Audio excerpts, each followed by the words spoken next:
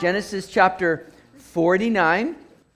As it's been a little bit, we've had a bit of a break here as we did a couple Wednesdays ago, what's happening with Jack Gibbs and Amir Sarfati. That was great. And so we've taken a little bit of time off from being in Genesis, but now we're looking to wrap it up here, Lord willing, as we pick it up here in Genesis 49. And really what we see here are, final words now from Jacob as he's looking to gather his children around him and just pronounce this kind of blessing upon his kids, as was a very traditional thing to do in that day, as the father would come on his deathbed and pronounce that blessing. However, not all the sons are really receiving quite a blessing, as we'll see. Some of it's more cursing than a blessing to these kids. Nevertheless, what's really interesting here, well, let me read verse 1 and 2 to you here.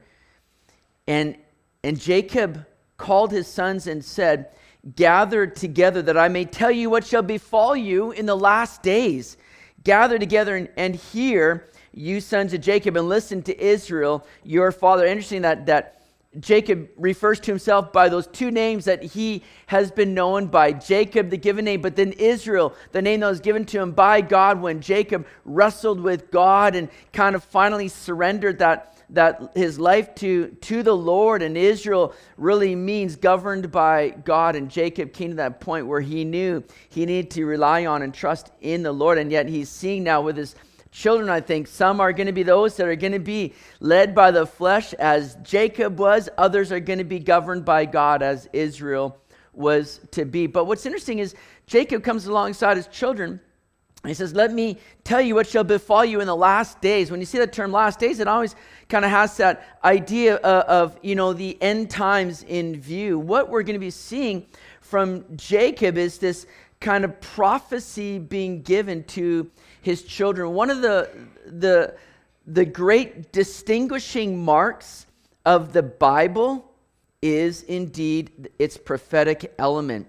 About 1/4, some say, between 1/4 to 1/3 of the Bible is prophecy. And it's not just prophecy, it's predictive prophecy. We're talking about things that have not happened when they were spoken and then have come to pass much later in time. You think about prophecies that were given about Jesus hundreds and hundreds of years. The Micah 5:2, the very place that he'd be born, being prophesied some 700 years before Christ was even born in Bethlehem. I mean, you see the remarkable accuracy of the Bible. It'd be like somebody back in the 1300s prophesying about a small nation that would make big news with all these machines rolling into its kingdom palace you'll be looking like going, what? And then to see that actually happen, you'd be like, wow, how did they know? 1300s, how did they know that was going to happen? There's no way other than just, divine intervention. And that's what the Bible reveals to us, is that this is God's handprint upon his word. This is the living word of God, and it's something that has been validated through its fulfilled prophecy. And Jacob is going to be doing just that with his sons here, as he's going to be revealing not just things about them, but things that are going to be a mark of them even years and years after they're gone. The kind of legacy that they're going to leave and regarding the tribes of Israel that they're going to be representing. It's amazing to see just the 100% accuracy that the Bible has in its prophecy. No other religious book can claim that, can it? No other religious book can claim of its author, revealing things yet to come and have that 100% accuracy of it. It's an amazing book. It reveals that it's the living word of God. God said in Isaiah 46:9-10, "Remember the former things of old, for I am God and there's no other. I'm God and there's none like me, declaring the end from the beginning and from ancient times, things that are not yet done, saying, my counsel shall stand and I will do all my pleasure." So here we see in Genesis 49, just this remarkable scene unfolding with Jacob sitting on the edge of his bed. He's at the point of death, and he pronounces blessings now upon each of his 12 sons. And these were these blessings are going to be very prophetic in nature, because we see Jacob revealing the very things that will become of his sons. These 12 sons, like I said, representing the 12 tribes of Israel, and the ones that will, eventually settle into the land of Canaan, these tribes. And history would reveal how precise these predictions are. And interestingly, as we go through chapter 49 here, Jacob didn't kind of just roll through the line of his kids in chronological order from, their birth, oldest to the youngest, but he dealt with them in groups and more so in accordance to, who their moms were. As Jacob had Leah and Rachel as wives, and then the concubine of each of them, Zilpah and Bilhah. And so he's going to kind of group them together in that kind of category. Look at verse 3. Reuben, he says, "You are my firstborn, my might, and the beginning of my strength, the excellency of dignity and the excellency of power." Reuben was his firstborn. And of course, the practice of those days was that the firstborn in any household was entitled to twice the inheritance received by the other sons, and he was honored above all others. And so the firstborn carried with it great privilege and responsibility. Reuben, I'm sure, as the blessings are coming, is standing up there thinking, all right, and here Jacob just begins to, share with them, oh man, you are the might and the beginning of my strength. And I'm sure Reuben's chest is just puffing out, he's thinking, yeah, that's right. I mean, this would be awesome to hear from your father, the excellency of dignity and power. Who wouldn't want to be referred to that or in that way? I can imagine Reuben just standing there so full of pride, looking at his brothers. You hear that? You hear that, guys? I am the excellence right now, dignity and the excellency of power. And like this chest puffed out, only we begin to read in verse 4. It's like the balloon that's blown up and let go with a squeal and just flutters to the ground. Because in verse 4, Jacob says, hey, you're unstable as water. You shall not excel. Because you went up to your father's bed, then you defiled it. He went up to my couch. 1 minute, Reuben's like top of the world. The next moment, he's like just squashed right down. Unstable as water. That's not something you want to be defining you or your character. You're unstable as water. That's nothing that you walk away from going, hey, thank you for that. That really makes me feel good. This was not helpful for Reuben. Now, Reuben tried to do what was right at times, but then he went about it the wrong way. He wanted to, consolidate or confirm his position as the head of the family, but he did so by lying with his father's concubine, Bilhah. He wanted to try and secure his father's trust by going to Egypt with Benjamin. And remember, Reuben said to Jacob in Genesis chapter 42, verse 37, kill my 2 sons if I don't bring him back to you. If I don't secure Benjamin and bring him back to you, then kill my 2 sons. Now, I'm sure his sons are sitting there going, come again there, Dad? What are you trying to say? I remember when Judah stepped up and he said to his father, you know what? Hold my life accountable. Reuben's going, take my boys. But Judah's saying, hold my life accountable if Benjamin doesn't return to you. So Reuben wanted to do the right thing, but oftentimes did it in the wrong way. He was unstable. And look at what James 1, verse 6 to 8 says. But let him ask in faith with no doubting, for he who doubts is like a wave of the sea, driven and tossed by the wind. For let not that man suppose that he will receive anything from the Lord. He's a double-minded man, unstable in all his ways. This is kind of Reuben, a little bit double-minded, unstable in his ways. He was all over the place, essentially. Even when it came time to inhabit the promised land, it was the tribe of Reuben that decided, you know what? We kind of like it on the eastern side of the Jordan. We kind of like it over here. We don't really want to come in and take on the difficulty of the promised land, the inhabitants there. We're going to remain in just kind of comfortable area here on the east side of the Jordan. They didn't claim the promises that God had. Double-minded. And they became easy pickings for the enemy when those enemies would come down into Israel. The tribe of Reuben never did excel. No prophet, no judge, or no king came from the tribe of Reuben. Reuben is an example of how the first can be last as well. And then look at verse 5.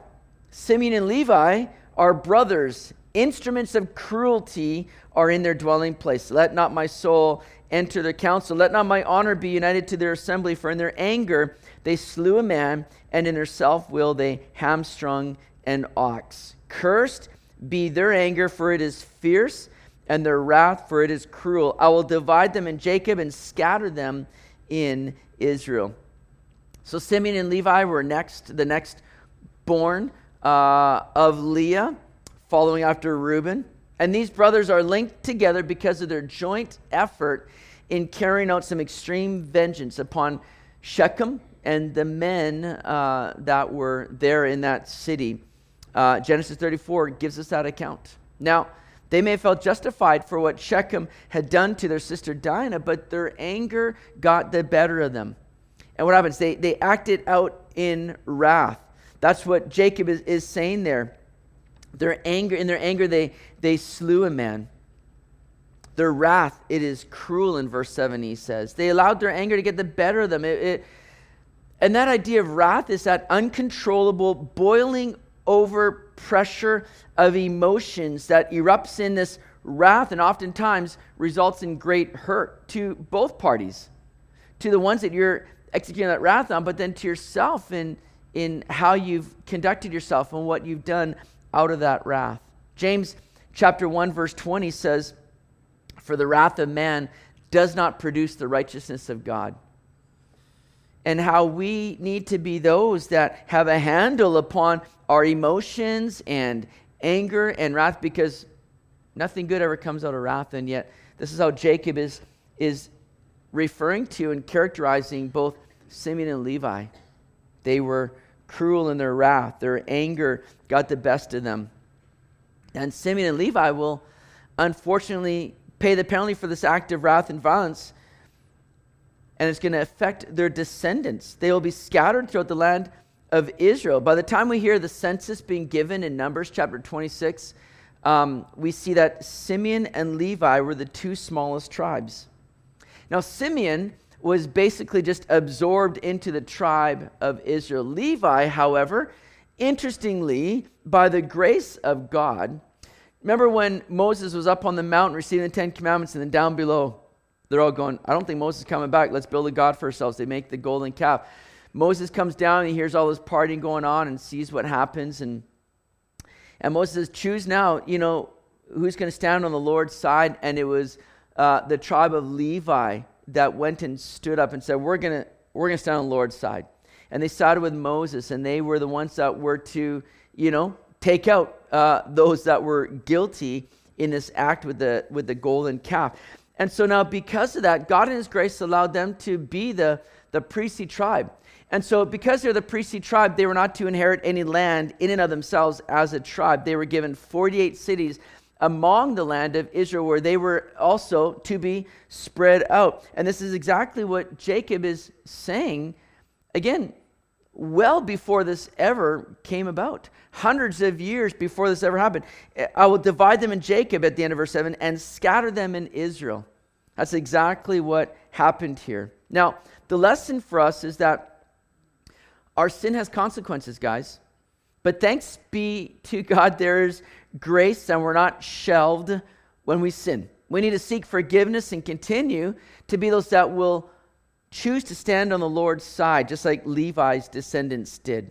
They had the privilege now of serving God in the sacred things of the tabernacle and in the temple. So let me put up a little map here. I don't know if you'll be able to see this. It's like too much to cover on like one slide. And so if you got really good eyesight, you can maybe distinguish some of all the tribes are listed there. But Judah is encompassing all the southern area. Simeon is just kind of like a little circle within the tribe of Judah. And now we're going to talk about Judah, actually. Look at verse 8. "Judah, you are he whom your brother shall praise. Your hand shall be on the neck of your enemies. Your father's children shall bow down before you. Judah is a lion's whelp. From the prey, my son, you have gone up. He bows down, he lies down as a lion, and as a lion, who shall rouse him? The scepter shall not depart from Judah, nor a lawgiver from between his feet, until Shiloh comes, and to him shall be the obedience of the people. So Judah now becomes the one that rises in prominence over his brothers. Reuben, Simeon, Levi, boom. Reuben should have been the firstborn, and the privilege of the firstborn. He was disqualified, should have gone to Simeon. He was disqualified, should have gone to Levi, disqualified. So now Judah is the guy that rises to prominence over and above his brothers. He says they will praise him, which is a play on words, as Judah's name means praise. He would be the one that would indeed be praised. So the birthright, understand, the birthright was actually passed to Joseph, more so to his two sons, but Judah would be the tribe of prominence as the royal tribe. Jacob says, your father's children shall bow down before you. They're going to take that position as a royal tribe. In fact, it even says in 1 Chronicles chapter 5, verse 1, now the sons of Reuben, the firstborn of Israel, he was indeed the firstborn, but because he defiled his father's bed, his birthright was given to the sons of Joseph, the sons of Israel, so that the genealogy is not listed according to the birthright. Yet Judah prevailed over his brothers, and from him came a ruler, although the birthright was Joseph's. So here again, Chronicles, we're seeing what happened. The birthright given to Joseph, or more so to his two sons, but Judah prevailed, and out of him will come a ruler. Jacob says, oh, Judah, you're like a lion's whelp, like a lion cub, is what he's saying. He's going to grow, though, into a strong lion. You know, it's going to take over 600 years for this to come into play. Moses would come from the tribe of Levi. Joshua, the next leader, would come from Ephraim. Gideon would be out of Manasseh. Samson, another great judge, would come from Dan. Samuel from Ephraim, and Saul from Benjamin. It would be David, though, who would eventually emerge as a king and out of the tribe of Judah. And from then on, the scepter, and when it mentions the scepter here in verse 10, that scepter was a symbol of kingship. That's kind of what it meant there. It was that symbol of kingship. And from then on, the scepter would not depart from Judah. It would culminate in the greater than David, Jesus Christ, who was, as Revelation 5:5 says, the Lion of the tribe of Judah, as Judah is being called the lion's whelp, as a lion who shall rouse him. Very interesting. And then it says something interesting at the end or the middle of verse 10, until Shiloh comes, and to him shall be the obedience of the people. Now the word Shiloh is kind of an interesting word to sort of decipher and translate. Many believe it simply means he whose right it is. He whose right it is. And since the ultimate right to the throne of God's kingdom belongs to the Messiah, the rabbis always took Shiloh to be a reference or another name for the Messiah. Now this prophecy says that the scepter or the rule shall not depart from Judah until the Messiah comes. Now, a shocking thing happened in Israel in and around 7 AD. The Jewish capital right of punishment, or the right to capital punishment, was stripped by the Romans. And the Jews saw this as their right to self-rule, and when they saw that was gone, they thought, God's word's broken. Because we have not seen Shiloh come yet, the Messiah come yet. And our right of government has been taken from us. Remember when the Sanhedrin approached Pilate, asking him to crucify Jesus or to, deal with Jesus. Pilate handed it back to them and said, you take care of that. But they said, it's not lawful for us to put anyone to death, right? John chapter 18, verse 31. They all replied, it's not lawful. You've taken that away from us. We don't have the right to this any longer. And when that was taken from them in 7 AD, it's reported that Jewish rabbis walked the streets in despair, saying, woe unto us, for the scepter has been taken away from Judah, and Shiloh has not yet come. Yet, God's word was not broken. Why?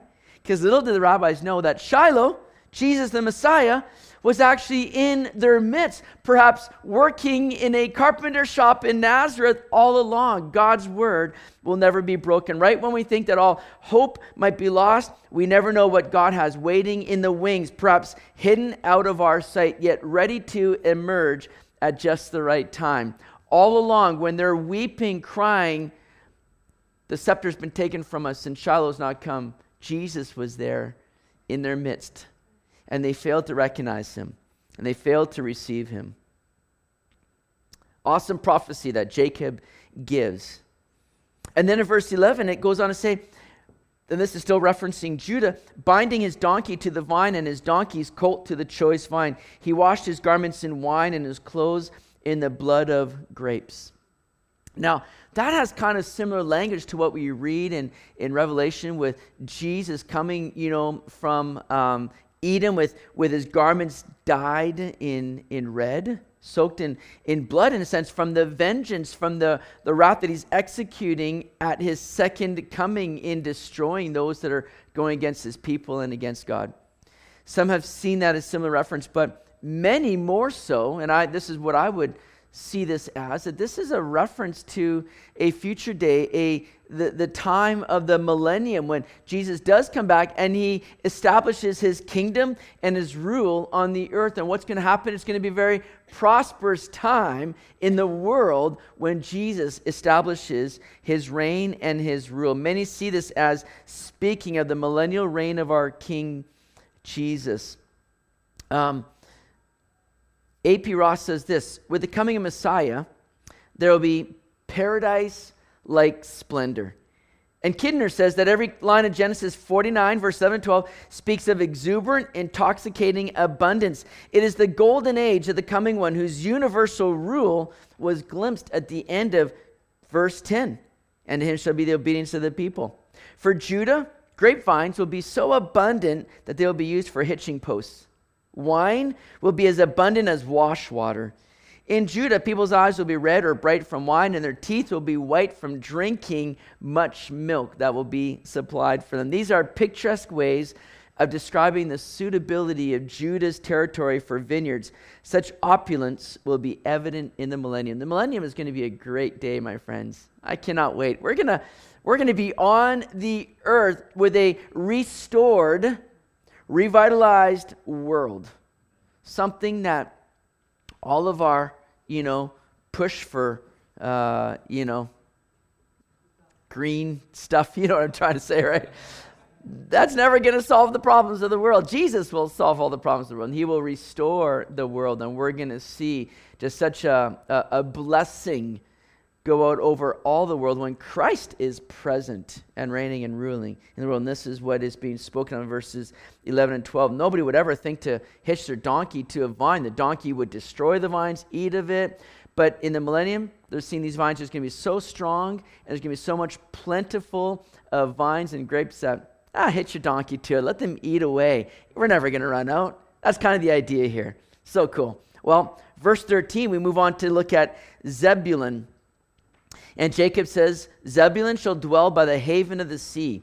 He shall become a haven for ships, and his border shall adjoin Sidon. So Zebulun actually is up in the north there, but just to the west of the Sea of Galilee. But Zebulun never did, in Old Testament times, border the Mediterranean Sea or even reach up to Sidon, as Jacob is saying there. Nevertheless, it was situated in a very interesting spot where it benefited from commerce and trade taking place from the sea and then moving along an important trade route through her territory.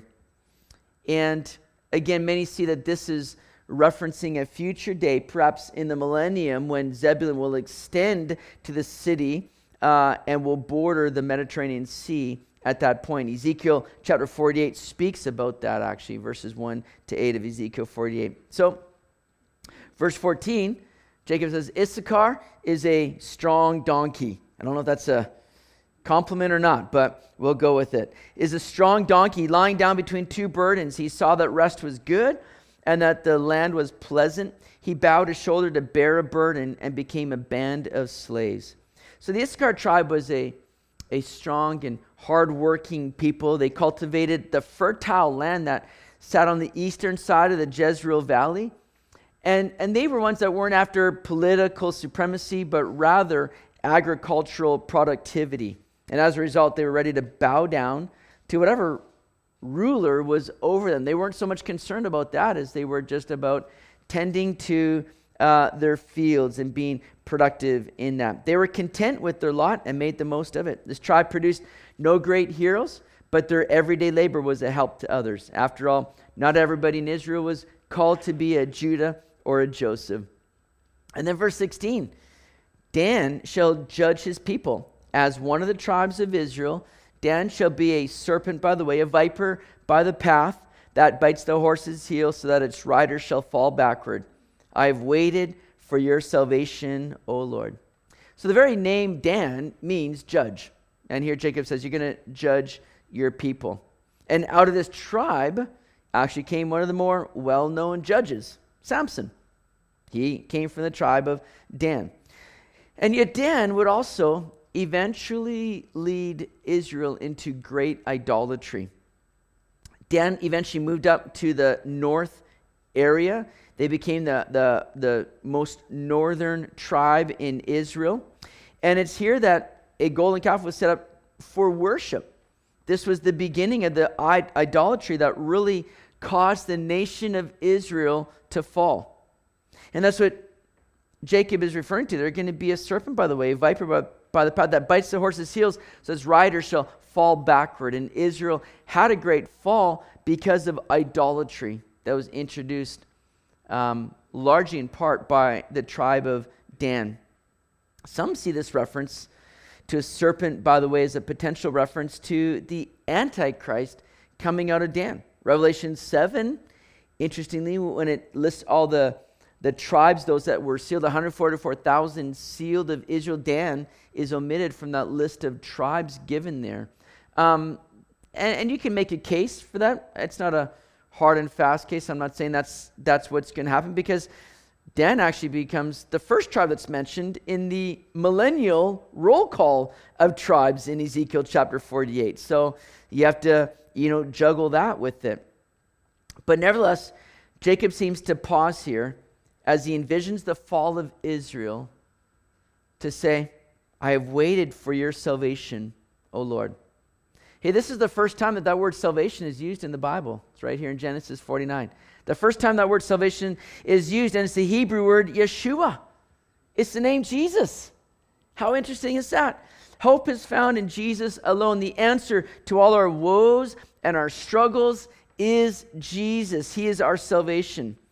And Jacob could very well have been recalling the promise of the woman's seed and how the serpent would strike his heel, Genesis 3:15, the proto-evangelium, how the serpent would strike his heel, but yet he would crush his head.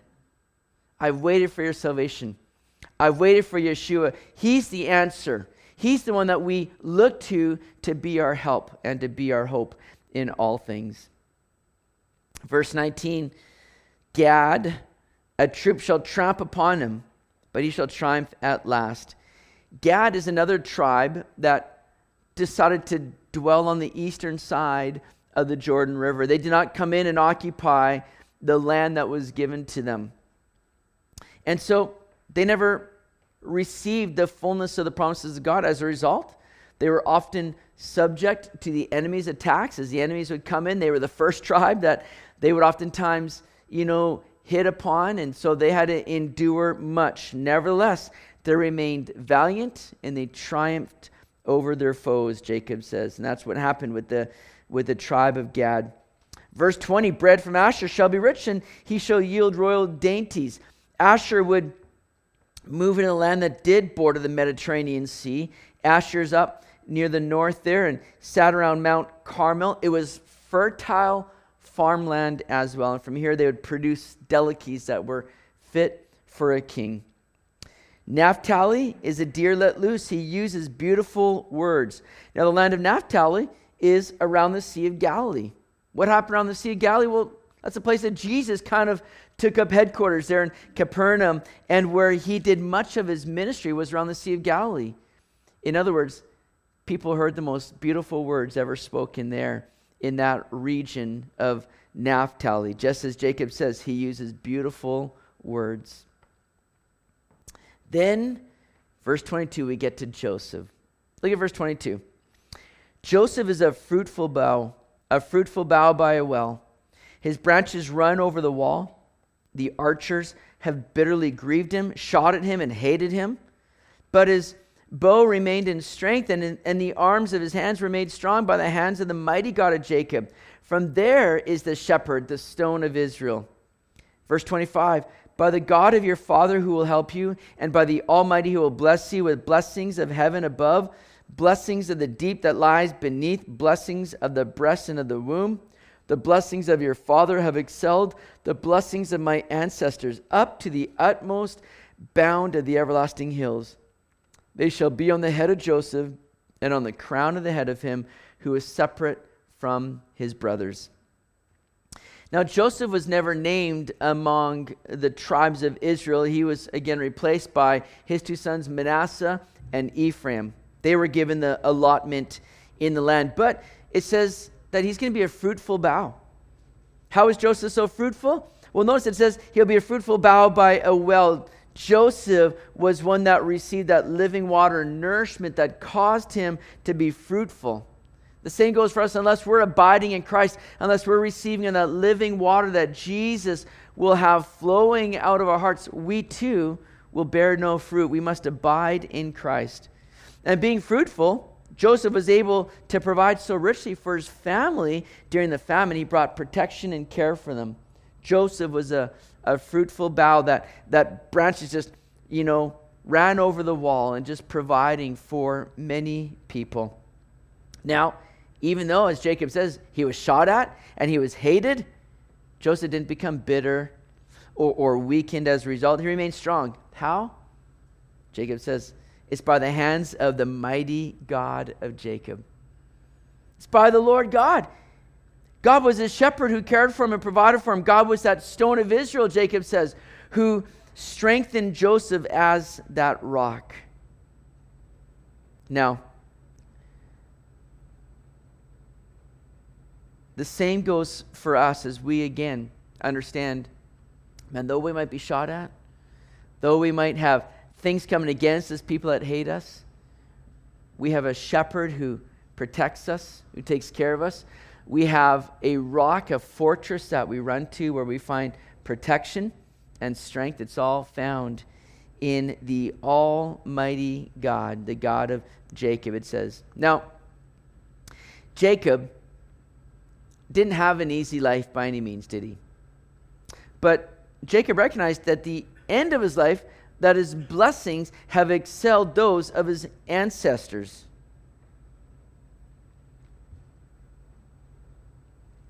May we never fail to remember just how blessed we are in Christ. Ephesians chapter 1, verse 3 to 14 lays out the many ways that we are blessed in the heavenly places in Christ. We have much in him. And now Jacob pronounces that Joseph would have those same blessings. It's quite significant that the two sons that Jacob pronounced the longest blessings were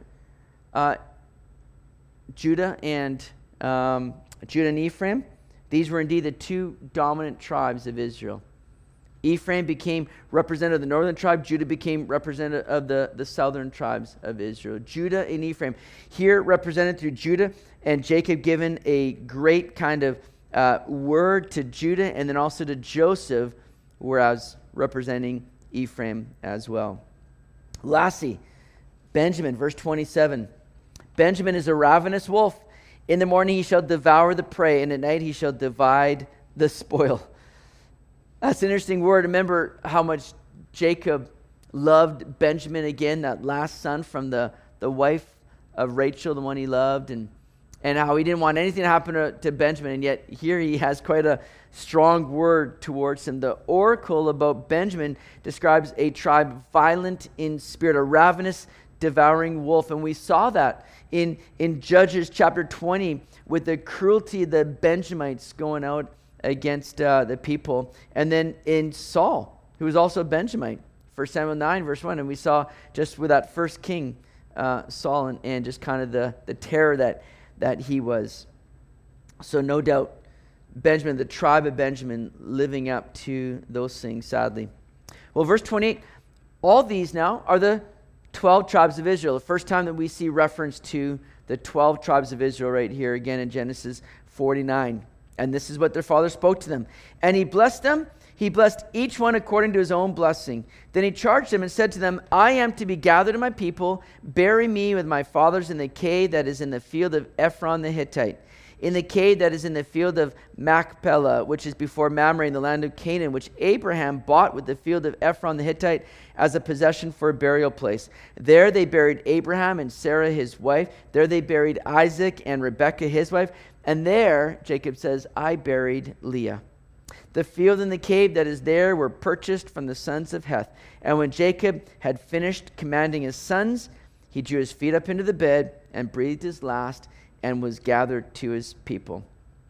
It's interesting that Jacob, he could have been laid to rest in an opulent tomb in Egypt. I mean, this man, because of Joseph, was highly, favored. He had garnered that kind of respect with Joseph as his son. But Jacob knew that Canaan was the place that he wanted to die, or at least be placed there. That was the land of promise.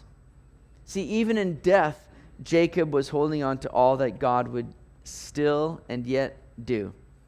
Jacob knew that God wasn't done yet, and he held on to those promises right to the point of death, seeking to be buried in Canaan. Now, Chuck Smith says, and I think this is so interesting, historically, we've already covered more than half the time from Adam to Christ. His death was about 2,255 years after Adam, the creation of Adam. That means we have only 1,600 years or so left until the coming of Christ. In the book of Genesis, we cover more than half of the history of the Old Testament as far as chronology is concerned. It is all compressed into the book of Genesis. From Exodus through to Malachi, we'll be covering the other 1,600 years. So, very interesting to see just kind of the depth and the measure of history that's right here in the book of Genesis. We cover a lot as we go through this book. We're not done though. Chapter 50 says here in verse 1, Then Joseph fell on his father's face and wept over him and kissed him. And Joseph commanded his servants, the physicians, to embalm his father. So the physicians embalmed Israel. Interestingly, the Egyptians had embalming down to a science, down to a fine art, to where people even today cannot figure out how they did this so well. And then in verse 3, 40 days were required for him, for such are the days required for those who are embalmed. And the Egyptians mourned for him 70 days. Now, a royal mourning period in Egypt was 72 days. So they're mourning for Jacob 70 days. That's signifying how much of an important figure this guy was and how much he was held in high honor. Now, verse 4, when the days of his mourning were past, Joseph spoke to the household of Pharaoh, saying, If now I have found favor in your eyes, please speak in the hearing of Pharaoh, saying, My father made me swear, saying, Behold, I'm dying in my grave, which I dug for myself in the land of Canaan. There you shall bury me. Now therefore, please let me go up and bury my father, and I will come back. And Pharaoh said, Go up and bury your father as he made you swear. So Joseph went up to bury his father, and with him went up all the servants of Pharaoh, the elders of his house, and all the elders of the land of Egypt, as well as all the house of Joseph, his brothers, and his father's house. Only their little ones, their flocks, and their herds, they left in the land of Goshen. Verse 9, And there went up with them both chariots and horsemen, and it was a very great gathering. Then they came to the threshing floor of Atad, which is beyond the Jordan, and they mourned there with a great and very solemn lamentation. He observed 7 days of mourning for his father, and when the inhabitants of the land, the Canaanites, saw the mourning at the threshing floor of Atad, they said, This is a deep mourning of the Egyptians. Therefore its name was called Abel Mizraim, which means the mourning of Egypt. And this is beyond the Jordan. So in verse 12, his sons did for him just as he had commanded them. For his sons carried him to the land of Canaan and buried him in the cave of the field of Machpelah before Mamre, which Abraham bought with the field from Ephron the Hittite as property for a burial place. And after he had buried his father, Joseph returned to Egypt, he and his brothers, and all who went up with him to bury his father. So the Canaanites here, they saw what's going on. They realized that this was a great procession and mourning of the Egyptians, and they figured this has got to be someone special. But this had more to do with Jacob's link to Joseph. Jacob was definitely important as a patriarch, but in regards to Egypt and the Egyptians mourning this way, it was all due to Joseph. In the same way, the only thing that matters in our lives is us being linked to Jesus. Are we in him? Because he makes all the difference in our lives. We're nothing apart from him. Verse 15 goes on to say, when Joseph's brothers saw that their father was dead, they said, perhaps Joseph will hate us and may actually repay us for all the evil which we did to him. So they sent messengers to Joseph, saying, before your father died, he commanded, saying, thus you shall say to Joseph, I beg you, please forgive the trespass of your brothers and their sin, for they did evil to you. Now please forgive the trespass of the servants of the God of your father. And Joseph wept when they spoke to him. Now there's something so tragic here that we read, and that is that the hearts here of the brothers have not yet comprehended grace and forgiveness. See, if we fail to comprehend the grace of God, our heart will often condemn us and cause us to fear his vengeance, cause us to fear him rather than just come to him boldly where we find that grace and mercy. Romans 8 verse 1 says that there's therefore now no condemnation to those who are in Christ Jesus, who do not walk according to the flesh, but according to the Spirit. See, when we come to know the grace of God and his forgiveness, we can be at peace. We understand he's the one that does it, not us. It's not by our goodness that we're forgiven. It's by his grace. It's the unmerited favor of God. I know many Christians that struggle to comprehend God's grace, struggle to receive God's grace, and they walk around in torment because they feel unforgiven. They feel unworthy, undeserving.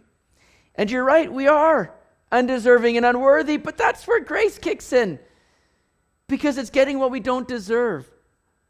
Jesus loves us and has forgiven us. I think these brothers continue to feel the guilt in their heart and how they treated Joseph, and they wondered what they could do to make it up to him.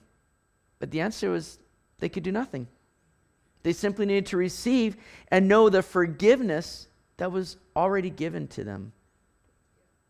Joseph wept probably because he saw how his brothers doubted his character.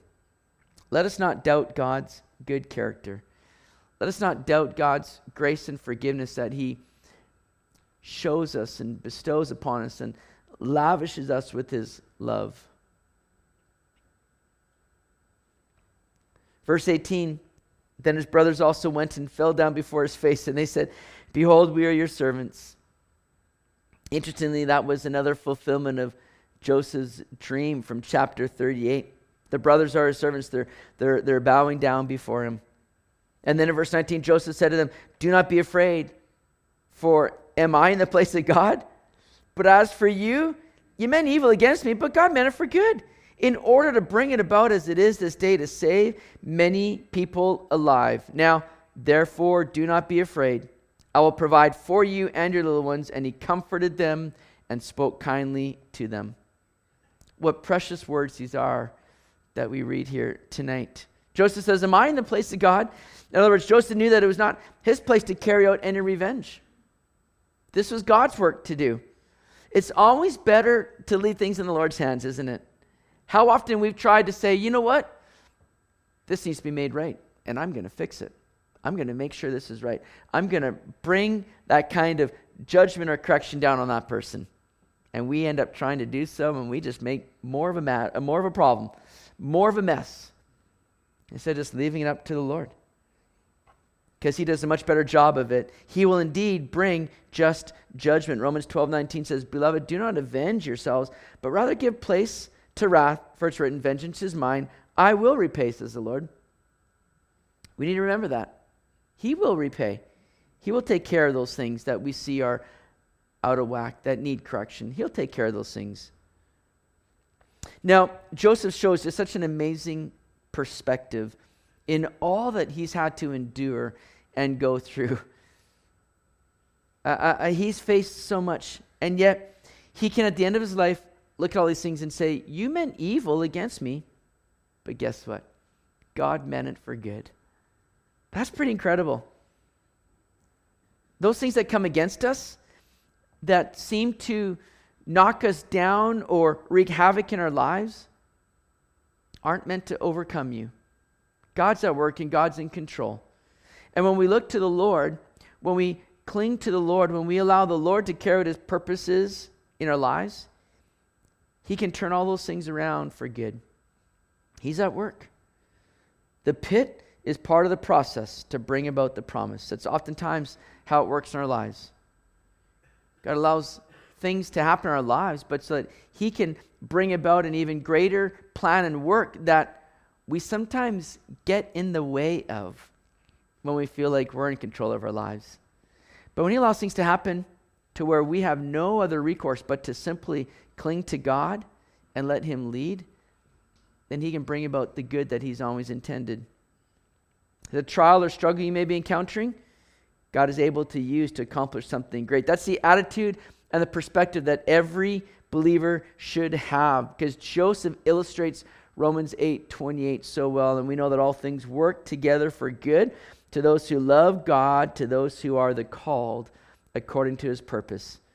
Joseph's life just encapsulates that verse so well. And may we hold on to that promise for us as we continue to love God and serve him and say, Lord, I don't know what you're doing.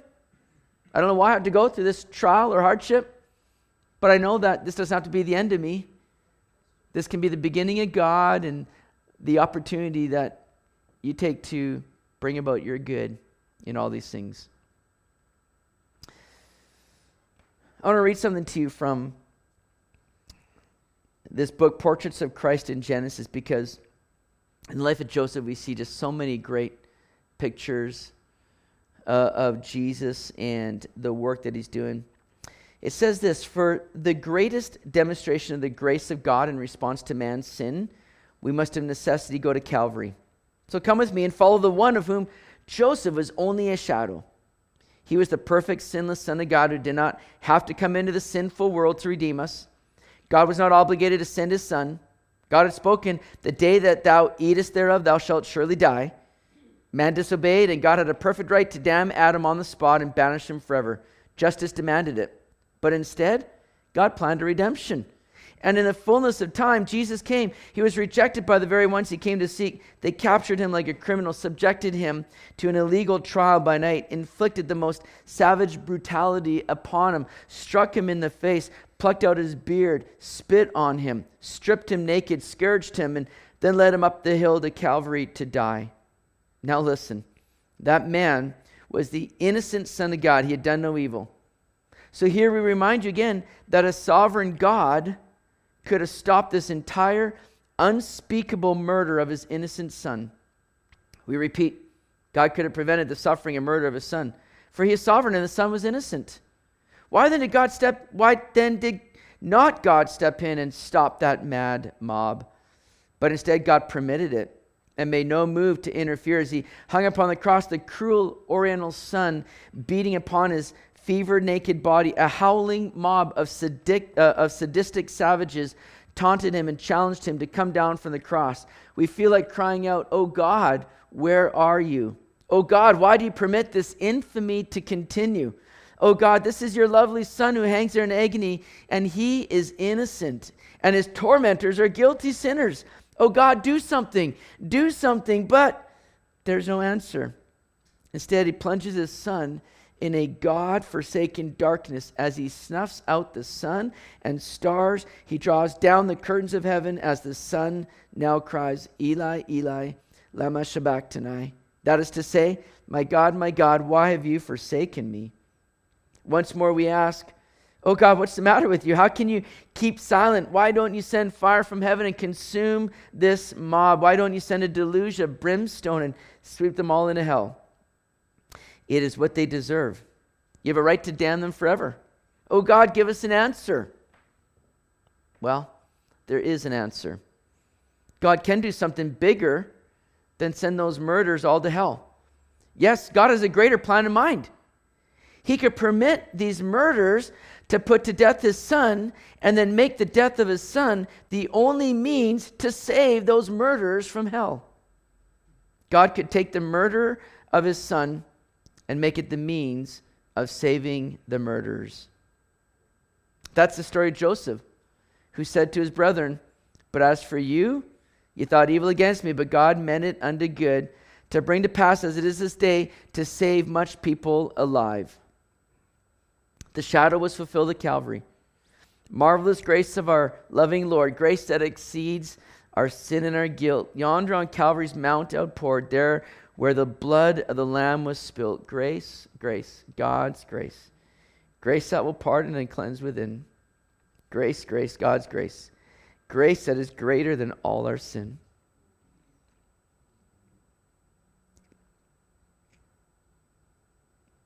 So what a wonderful picture we have here in the life of Joseph and the book of Genesis of just the great work that Jesus did.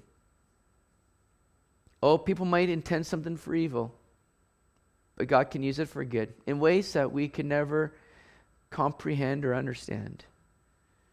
May we trust in the heart of our Father and cling to the grace of God. Verse 22, so Joseph dwelt in Egypt, he and his father's household. And Joseph lived 110 years. Joseph saw Ephraim's children to the third generation. So Joseph became a great-great-grandfather, I think it basically was. Pretty awesome. The children of Machir, the son of Manasseh, were also brought up on Joseph's knees. And Joseph said to his brethren, "I am dying, but God will surely visit you and bring you out of this land to the land of which he swore to Abraham, to Isaac, and to Jacob." Then Joseph took an oath from the children of Israel, saying, "God will surely visit you, and you shall carry up my bones from here." So Joseph died, being 110 years old, and they embalmed him, and he was put in a coffin in Egypt. That's the way that the book of Genesis ends. Now Joseph, as well as Jacob, believed in the promises of God. He knew that God was going to bring the Hebrew people back to the land of Canaan, the land of promise. So Joseph asked for his body to be taken in when God eventually would lead the children of Israel back to Canaan. Joseph wasn't buried, he was placed in a coffin. A wonderful reminder of their impending exodus out of Egypt to the promised land. It's the same results for us through Christ's death and resurrection. We too will move out of this land and into our promised land of heaven one day because of what Jesus has done. This is not our home. We are looking forward to all that God has promised for us. Interestingly, Genesis here begins with creation and it ends with a coffin. Begins in a garden and ends in a grave. Begins with a living God and it ends with a dead man. It reveals the effects of sin, the outcome of a world that's disobedient to God's plan and will. But praise be to God, the Bible ends again with another garden and a God that's defeated death, where eternal life will reign and all things will become new. What a day that's going to be. So we remember here, worship team, do you guys have another song we're going to do? Awesome. Oh, come on up. We remember just the incredible picture that Joseph is of Jesus. And again, just in a number of chapters that we see Joseph, we see just so many types and pictures of Jesus. In the book, Joseph, Patriarch of Character, there were 101 ways in which Joseph pictures Jesus. To name just a few, Joseph was a shepherd, just as Jesus is our good shepherd. Joseph was loved by his father, as Jesus too heard his father say, "This is my beloved son." Joseph and Jesus were both sent unto their brethren. They were both obedient to their father. They were hated by their brothers, prophesied his coming glory. They were rejected by their brothers, endured unjust punishment. They were sold for pieces of silver, handed over to Gentiles, regarded as dead, but then raised out of the pit. Both went to Egypt. Both were made a servant. Tempted severely, but they did not sin. They were both falsely accused. Neither of them made a defense. They were cast into prison. They were numbered with sinners and with criminals. They endured unjust punishment from Gentiles. They were associated with two criminals. One is pardoned and one is not. They both showed great compassion. Both brought a message of deliverance in prison. Both wanted to be remembered. They were recognized as having the Spirit of God. They were both glorified after their humility. Both were given a Gentile bride. Bless the world with bread was the only source of bread. The world is instructed to go to them, and they'll find what they need. There are many more to lay out there of just the similarities in the pictures, but God, in his divine wisdom, revealing just in a great account through the life of Joseph of what he would ultimately do for the whole world in and through Jesus Christ, our great Savior. Well, lots of great, exciting things there. And if you're interested in seeing that list of 101 things where they're Joseph, the type of Jesus, let me know. I can email it to you. Send me an email. I'll pass it on to you. But just some really neat and exciting things there that we see in God's good word. Well, that's it. Book of Genesis, done. Next time here, we're going to, I think just pick it up in Exodus and just keep going next week, or next 2 weeks' time, back in here, the book of Exodus. All right, so let's pray. Lord, thank you so much for just our time together to study your word, and what a rich book this is, the book of beginnings, the book of Genesis, and the life of Joseph, and how it just reveals so many great truths for us of who you are, Jesus. And I pray that, Lord, many of those things that we looked at tonight, you would just be applying to our heart, that we'd be living it out. Thank you for the example that we see in Joseph. Thank you for the word of prophecy that we see again, just the divineness of your word and how true and dependable it is. And so I pray that we would live out these things now. Strengthen us by your Spirit.